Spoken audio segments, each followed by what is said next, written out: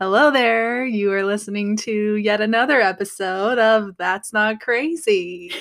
You are so happy right now. Well, I feel like every time we go to start a new episode, we're like, hi, hello, hi. Yeah. We're back again, and we don't know what to say. So I'm just going to be goofy and silly about it and embrace the awkward. Yeah, I appreciate that because I never know what to say. And I hate introducing myself. She's like, as if we're like answering the phone at work. This is Irene. I'm like, no, like this sounds weird. I don't know. I sound weird. We all sound weird. So we're just going to make it weird. Yeah. Okay. Let's start with our lows and highs for the week. My low was just very anxious and having a lot of worry about a conflict I was having in my life and a conflict that I'm having with another person, and just like not knowing what to do about it. And every option that I considered felt like, if I do this, well, that's not going to help. I could do this, but that's not going to help. And I could do this, and that's not going to help. And I just couldn't find a solution.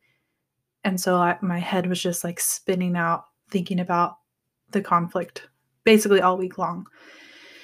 And I wasn't sleeping well. And did you have any night terrors during this time? Okay, I'm glad you brought that up because no. Oh, but well, I don't think so anyway. My roommate has a couple of cats, and every morning they come, like our bedroom doors line up to each other at the end of the hall, and they come to the end of the hall and they start meowing, and it's so pretty annoying. loud.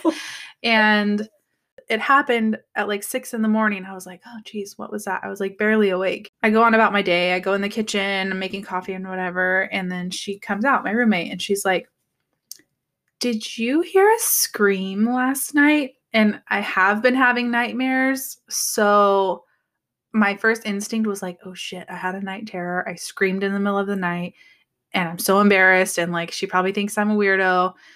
So I was like, what time? Like, why would that be my response? But I was like fishing for more information before I fully like embraced who I am as a person. And so I was like, oh no, that was the cat. But since you brought that up, I've been trying to figure out a way to tell you, but I didn't want you to think I'm a freak. She's like, no, oh my gosh, what is it? Well, I have been known to have a night terror or two where I will full on scream in a dead sleep in the middle of the night. And I have been on the receiving end of that, where we were sharing a hotel room, and in the middle of the night, like in our deepest sleep, 3 a.m., I hear this terrifying scream. And I wake up and it's completely dark in the room, and I think that there's somebody in the doorway. I'm like, who am I going to have to fight? And like, what is happening right now? It was so scary. And she like came to the bed next to me and she's like, are you okay? And I open my eyes and I look up, and just in like the calmest, most nonchalant voice, I was like, oh, I was just screaming, huh? And she's like, yeah, what the fuck? It was so scary. I'm fine. Sorry. I'm sure that was really scary. I just like had a really bad nightmare and was screaming in the dream, and the scream was actually out loud. I mean, I've had some pretty bad nightmares before, but screaming bloody murder. Literally bloody murder scream. Gosh. But that's not crazy. No, it's not crazy. It happens. It happens. And it sucks. And it sucks. And it is scary. And it's scary for me when it happens, because I'm like, whoa, what the fuck? Like, it's weird that your body can be, like, your reactions can be so outside of yourself, because I wasn't even conscious when this happens. But anyway, so my first thought when she said that was like, oh shit, she heard me screaming. I'm so embarrassed. But turns out it was just the cat. Mm-hmm. So that was your high.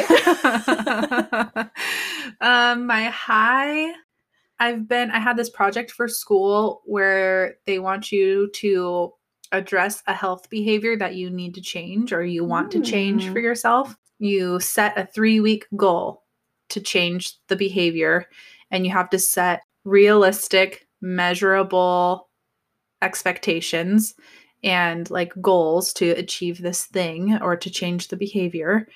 So mine was I need to implement a regular exercise plan. So my goal is to walk outside for 30 minutes every day for 3 weeks.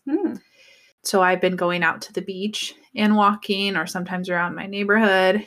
This one day I went out to the beach and I set my timer on my watch and I'll walk out for 15 minutes. And then I know it'll take me 15 minutes to get back, and that'll be 30.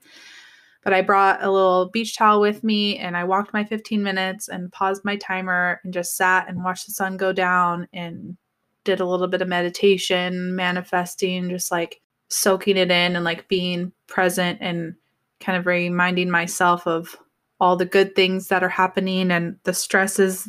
For the most part, a lot of the stresses that I'm having are good stresses. It's like things are changing and moving and I'm growing and learning, and it's really exciting and also very overwhelming. And so I just took a moment to be like, there were times, especially all through quarantine, I was living in Kansas. I couldn't just go to the beach and sit and do nothing. And so I'm really trying to like embrace that right now.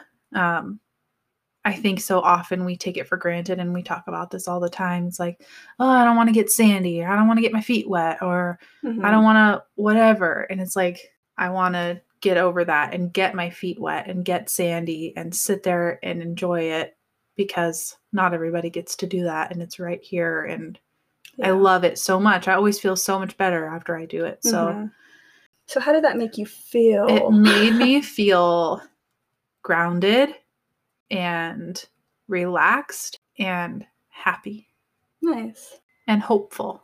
Ooh, I like that. Hopeful. Yeah. Cool. Thanks for sharing that. My lows and highs. My lows this week have been feeling helpless, not hopeful, so hopeless in some situations. I think exhausted. So there are a few situations within my family right now that feel like fires, like there's emergency, crisis, fires. And my initial reaction is, I need to fix this all right now. Let's fix it all. And how do we make this all better and get through this fast?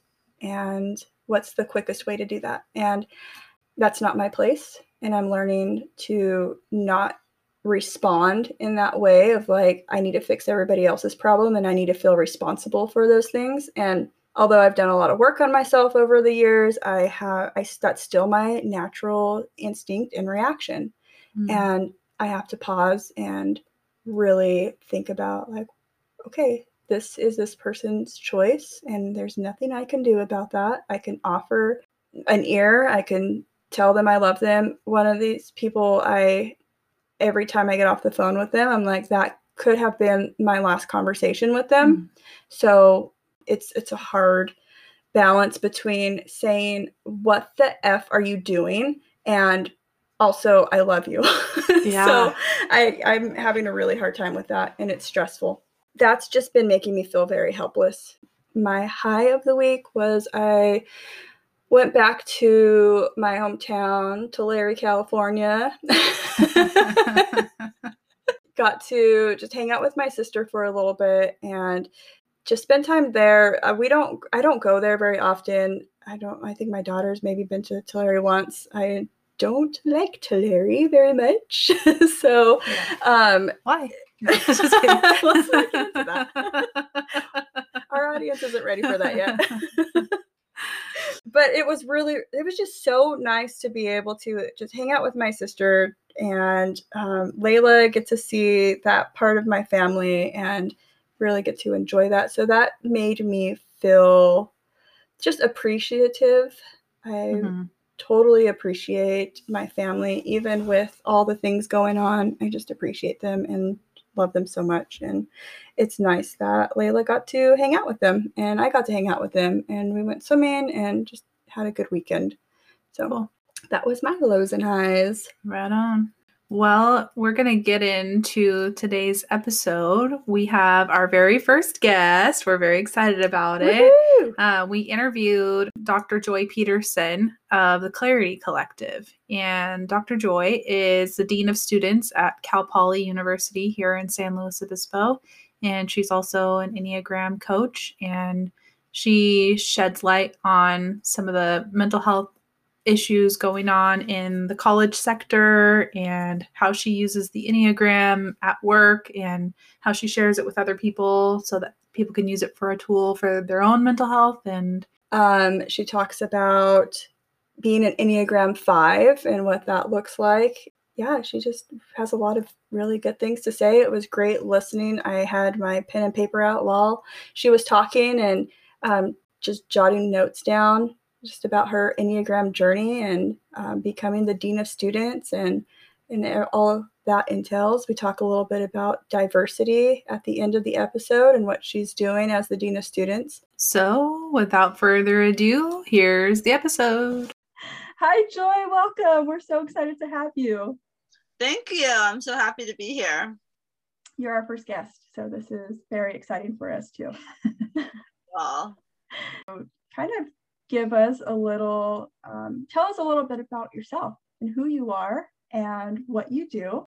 Okay, well, I'm Dr. Joy Peterson, she, her, hers, and my full-time job is working at Cal Poly as the Dean of Students. But a couple of years ago, I was introduced to the Enneagram, and I had been doing some coaching and consulting on the side through my business, Clarity Collective.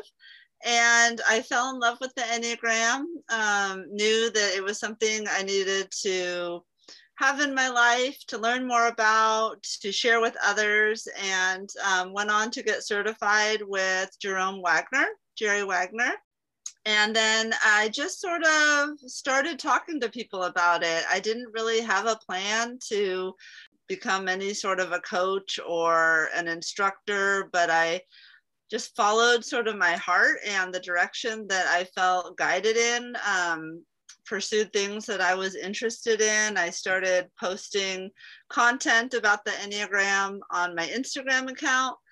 And when the pandemic happened, I found a really great community online through Instagram primarily that was sharing content, asking questions, and a lot of books were published last year on the Enneagram.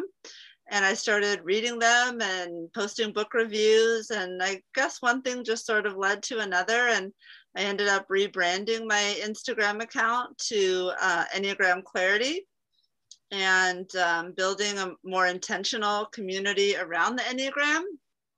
And since then, I've met some amazing people, people who are sort of just being introduced to the Enneagram, as well as people who have written books about it.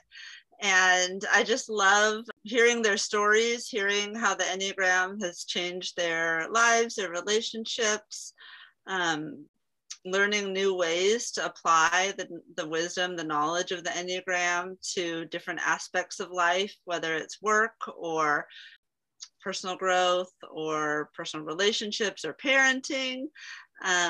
It's just all really interesting to me. And I've always been interested in psychology and personality tests, but nothing has ever spoken to me in the same way that the Enneagram does. Yeah, thank you. I feel the same way about the Enneagram for sure. Can you tell our listeners first what the Enneagram is? Yeah, so some people say it's a personality test. A lot of us, I think, feel that it's more than that. But at the very basic, it's a type of personality test that has 9 different types. So if anyone's familiar with Myers-Briggs, which has 16 types. That's something that I think a lot of folks have heard of, but for me, that really seemed like too many combinations, a lot to remember. At my university, we have in the past used StrengthsQuest, which has 30 different strengths, and that's to me also a lot. And I've also used work traits and true colors, and both of those have 4 different traits. And so for me, the Enneagram, I say it's like Goldilocks porridge with 9 types. It just feels, it feels just right. There's enough variety that I feel it really captures the distinct different personalities of people, yet it's simplistic enough that it's easy to remember.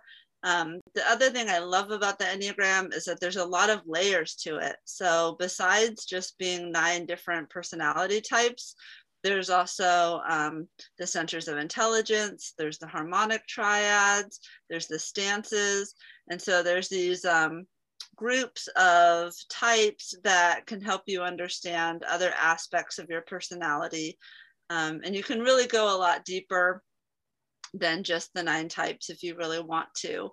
And I think it's more than a personality test or assessment, because at the end of the day, the goal is to integrate the 9 types into a more holistic experience that allows us to access the strengths and gifts of all the types, and ultimately brings us closer to our true purpose, our gifts that we can give the world.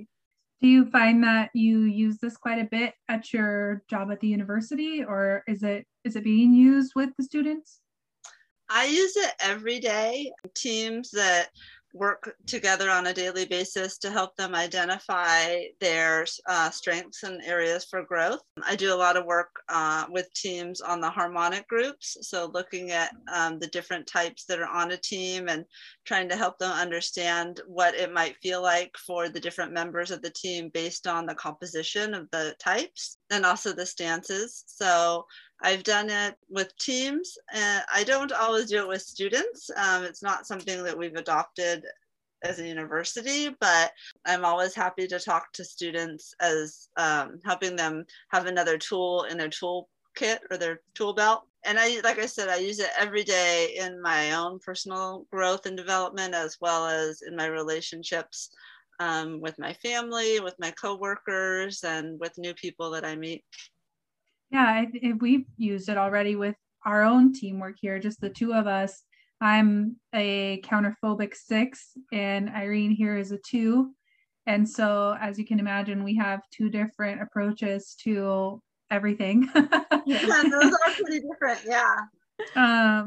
So it's been really nice for us when we have to have a conversation about something, which typically comes from me, like, okay, I'm feeling unsure or insecure about something, to have the language to approach her in a way that we both understand and in a way that we're both open to receiving, so that we can problem solve without hurting each other's feelings or being mean or aggressive, I guess.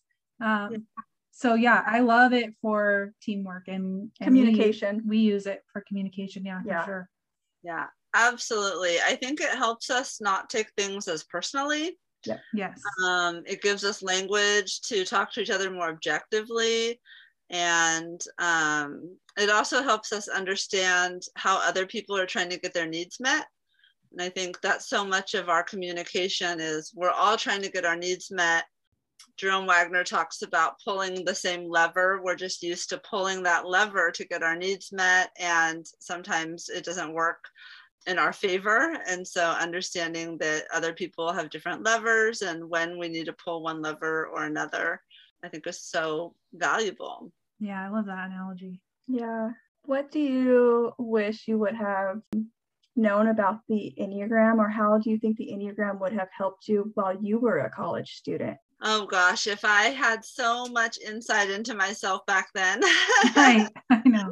Yeah, I think it would have helped me be a lot more compassionate with myself. One of the greatest experiences I've had with the Enneagram is just forgiving myself for all the expectations that I've piled on, and recognizing, what I need and why I need it, and allowing myself permission to just be who I am. And I think when I was younger, I felt I needed to be more charismatic, or I needed to have more energy, or I needed to be more helpful. And yes, those things are all important at different times in life. You know, I'm not advocating to like get stuck in our number, but just understanding why those things were hard for me. I'm a 5. So I think now that I understand more how I like to operate in the world, what feels good for me, what glasses I like to wear, what coat I like to have on, I can just be a little bit more compassionate. And, you know, I still strive to be more helpful and more charismatic and more enthusiastic, but when I don't feel like it, I don't have to then beat myself up for not being that way. Yeah. As the dean of students at this major university, what are you seeing students struggle with right now? In COVID? Mm-hmm. It's been really hard for young people not having social interaction, not having social outlets. This is such a formative time for them to build friendships and relationships that I think that's been really tough. It's also been tough in the virtual learning environment not to have as much structure and places where they have to show up. So it's kind of easy to stay in bed and miss class or not get up, especially classes that have transitioned from synchronous, like meeting at the same time in person, to asynchronous, where you just sort of turn in your work at the end of the quarter. Not having those sort of like mini deadlines or places that you have to be at a certain time has sort of dysregulated a lot of young people, and it's been challenging. I think I've talked to a lot of students who don't want to get out of bed, haven't gotten out of bed, or they get out of bed and then they go back to bed because there's just not a lot to keep them engaged. And for some students who are going to school in they're doing virtual learning, online learning, and they're in their apartment, or for the past year, I think people are getting out more now, but in the beginning, people were staying in their apartments or their rooms for days. Like they would eat there, sleep there, study there, play video games, and just that lack of getting out and getting fresh air and interacting with people, and I think really has taken a toll on our younger generation. And I think about when I was that age, some of the most fun I've had in my whole life was that college age experience of going out and meeting people and going to events and, you know, all the different types of socializing you do and people that you're meeting outside of the circle that you developed from, you know, kindergarten through high school, or maybe around your hometown friends.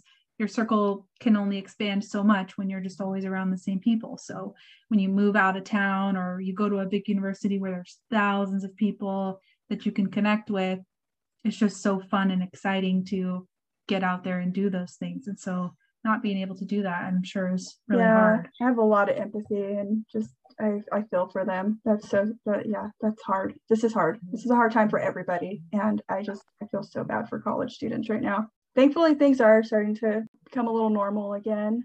They are. People are coming, slowly but surely, noticing a big difference downtown. So, cool thing is we live in the same town as Joy. Yeah, so. I love that. It was so fun when I figured that out. When we figured that out. Yeah.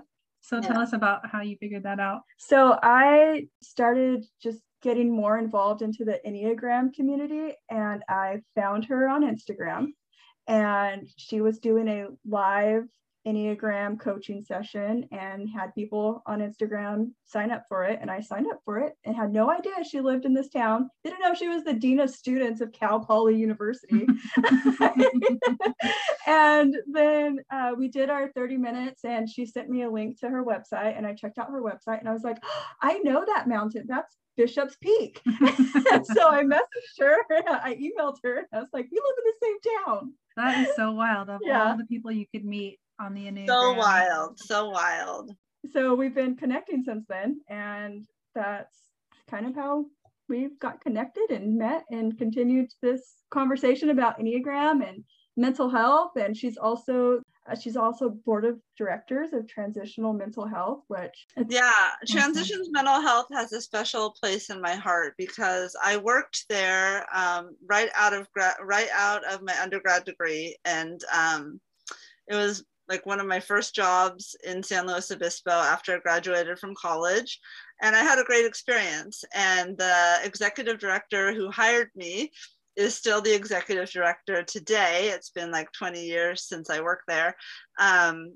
But we reconnected recently, probably about a year and a half ago, and we were talking about the board, and she was looking for new members. And so I just jumped on the opportunity to be part of the board because I so strongly believe in their mission, the quality of the services that they provide. Yeah, it's a great agency. Yeah, can you tell our listeners a little bit about this program that they have? Yeah, what types of services do they provide? They have a lot of services, so it would probably take an hour to share them all. But one of the more popular ones that folks know about is Growing Grounds Farm. So people know Growing Grounds because it is one of their like enterprise projects. But they also do a lot of supportive housing. They have a group home in San Luis for youth. They used to have a foster youth program, which was the program I was involved in. They have a beautiful housing program at Bishop Street. I don't know if you've heard of Bishop Street Studios, but that's the previous boys' home above the SLO High School that was renovated to provide housing for their clients. And it was a big collaborative project that just turned out really beautifully. And they have several other housing programs in the community. They also have a homeless outreach program. So they go out into the community and encourage folks who are experiencing homelessness to get connected with their services. They have a counselor who goes out with the City of SLO police officers to do outreach. And they also have a program in the jail, connecting inmates with their services prior to their release. So it's a lot of different programs, but all sort of around mental health. And they also have programs in northern Santa Barbara County. And they have day programs. They have a really beautiful day center across from the city Parks and Rec office, and also in North County. And they have programs for families and supporters as well. Yes. Wow. They do everything. They're amazing. Yeah, they do a lot. Yeah. So is that for people of all ages, or? Their clients are all ages. Yeah. Okay. Yeah. And we work with their homeless outreach team quite a bit with in the mental health hospital. We get a lot of homeless population, and they're the first people we call to come out, and they will help them get whatever they need, rights to wherever they need to go. If it's 2 appointments, and backpacks, shoes, hygiene, all of the things that they may need. So yeah. It's a great support for our homeless community. Love it. I'm glad you shared that, because I feel like a lot of times people think there's nothing available or we don't have any resources. And a lot of times there are in quite a few resources, but maybe we just don't know about them. We actually have a lot of resources for our homeless community, including Maxine Lewis and Prado Day Center. And so there are a lot of services available.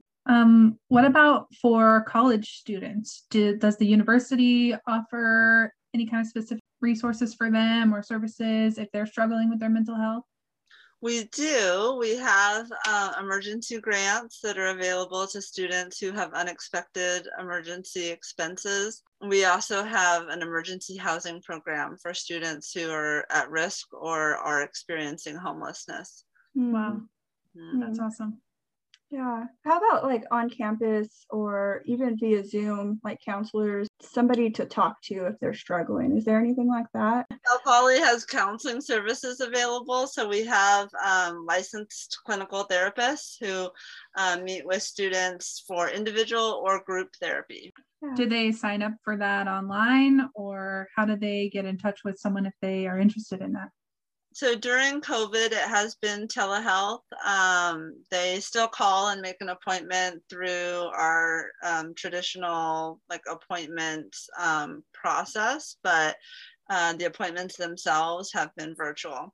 Thank you for sharing that. Yeah, that's good information to have about our community and about Cal Poly itself. And I think most universities have this. Yeah, I mean, I agree. Counseling services is a pretty standard program offered by most college campuses and community colleges. Mm-hmm. I know you're doing something really cool with with Cal Poly right now regarding diversity. Can you discuss that a little bit and talk a little bit about that? Why you're passionate about that, and what it is that you're starting to see within that community? Yeah, so I've been at Cal Poly for 17 years, and diversity has always been a priority for our campus. We have some really amazing centers that offer programs for students with marginalized identities to help build community.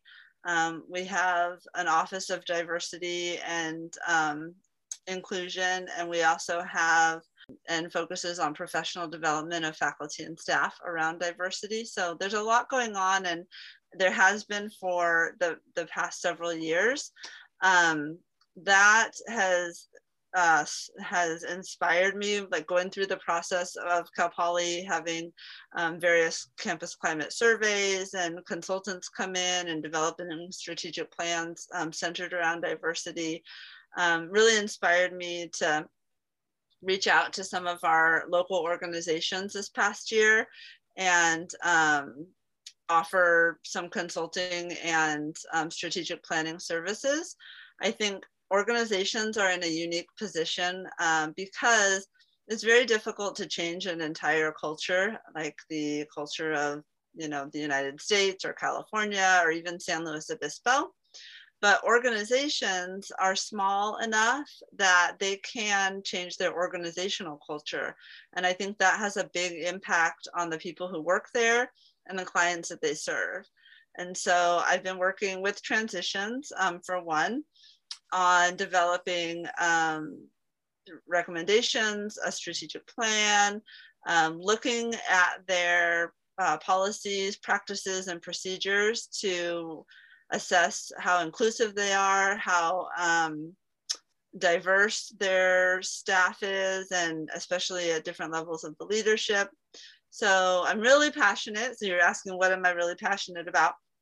I'm really passionate about helping organizations improve their diversity, equity, and inclusion efforts because I believe that these little shifts in our local organizations will then ripple into a community-wide culture change. Love that. That's awesome. That's beautiful. Yeah. Why is that so important to you? Oh gosh, I mean, beyond the fact that it's the right thing to do, I have lived experience in this community as someone who's biracial.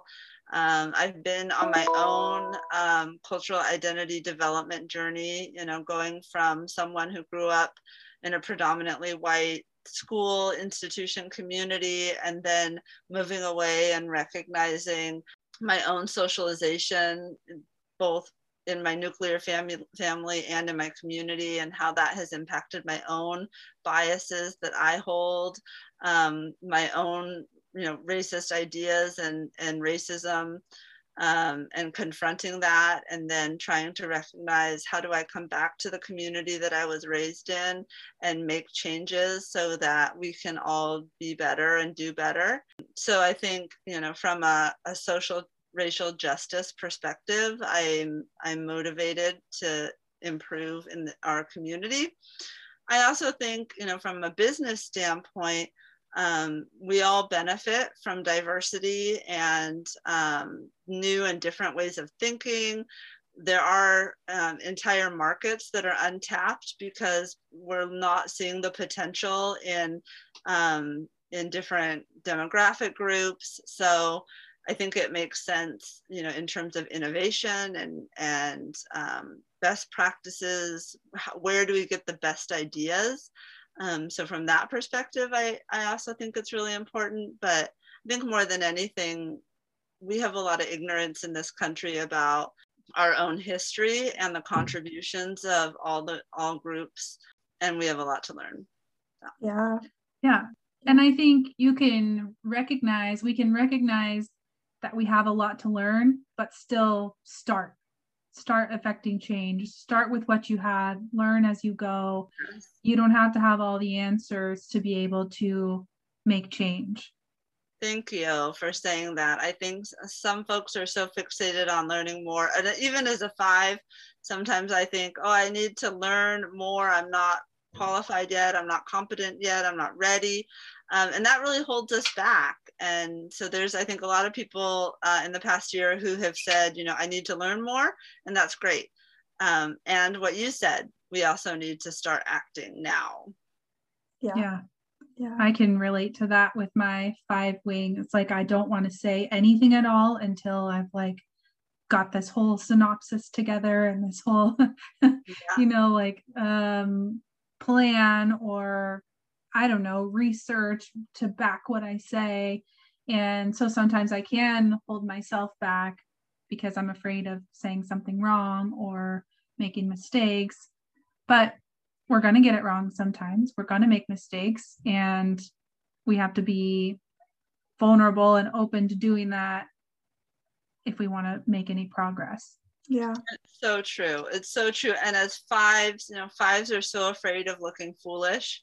That's the thing that we want to avoid more than anything, is looking incompetent or foolish. And so it is really hard for the 5s to step out. But we're all going to make mistakes. And I think the more important thing is how we recover from them. Are we, humble and curious and willing to change? And I always tell people, please give me feedback. I want the feedback, because otherwise I won't know how to be better. So. Right. Yeah. So is there anything else, any other questions you have for Joy? Dr. No, Joy? I think we covered a lot of good ground. Thank you so much for inviting me. I hope that you all do so well in this endeavor, and I look forward to seeing your successes and following you and keeping in touch. Thank you. Thank you for being on. Thank you. Have a good rest of your day. You too. Okay. Bye.